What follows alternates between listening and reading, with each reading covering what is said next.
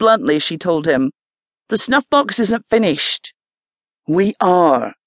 His mouth, as mobile as his hands, was set in grim lines. "We've been fingered. I'm just one step ahead of the bailiffs." Fear robbed her of breath. She had no desire to be shackled in leg irons. Jack grabbed her shoulders and shook her lightly.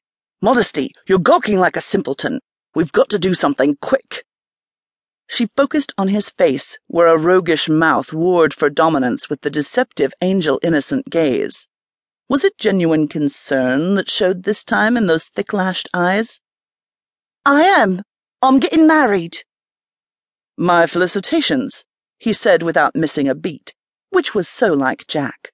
He was adaptable, a mark of their profession. Gallant even in the face of calamity, he made a leg, then began to saunter back past the noisy tables of clothed primates. When the alehouse door swung open once more to reveal two burly men, he pivoted in the opposite direction. "Hide me," he mouthed at her. "The tap room." She nodded toward the rear of the alehouse. If luck was with him, and it usually was, he might appropriate an empty cask for temporary living quarters. As Jack beat a retreat for the tap room, Lemuel, the slovenly alehouse keeper, sidled up to her and said, "High Sheriff's officials from the looks of them." "No doubt here to monitor your ale." The publican was an adept at watering down the ale with lime. But one of the Crown's two ruffians was pointing her out to his partner. Casually, she removed her stained apron and tossed it on a counter slick with sludge and littered with flat-sided bottles. "I'm on me way to the Virginia colony, Lemuel." He stared at the two, now weaving through the alehouse's patrons toward her. "I'd say ye be on your way to Newgate." "No time for fun fare thee wales, then." She sprinted to the tap room, saw that the only available cask was occupied, and sped on toward the back door, which opened onto an alley that was home to rats, vagabonds, and odorous garbage. Negotiating the narrow way speedily could be tricky. Slime, rotten food, and raw sewage threatened to impede her flying feet. In back of her, she heard shouts for her to halt.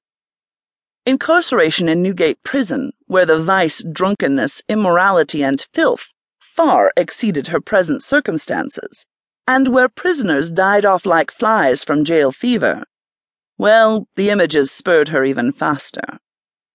She picked up her skirts, hopped over a derelict drunk, and dodged a chamber pot being emptied from a second-story window. The alley abutted the Fleet Ditch, a tributary of the Thames.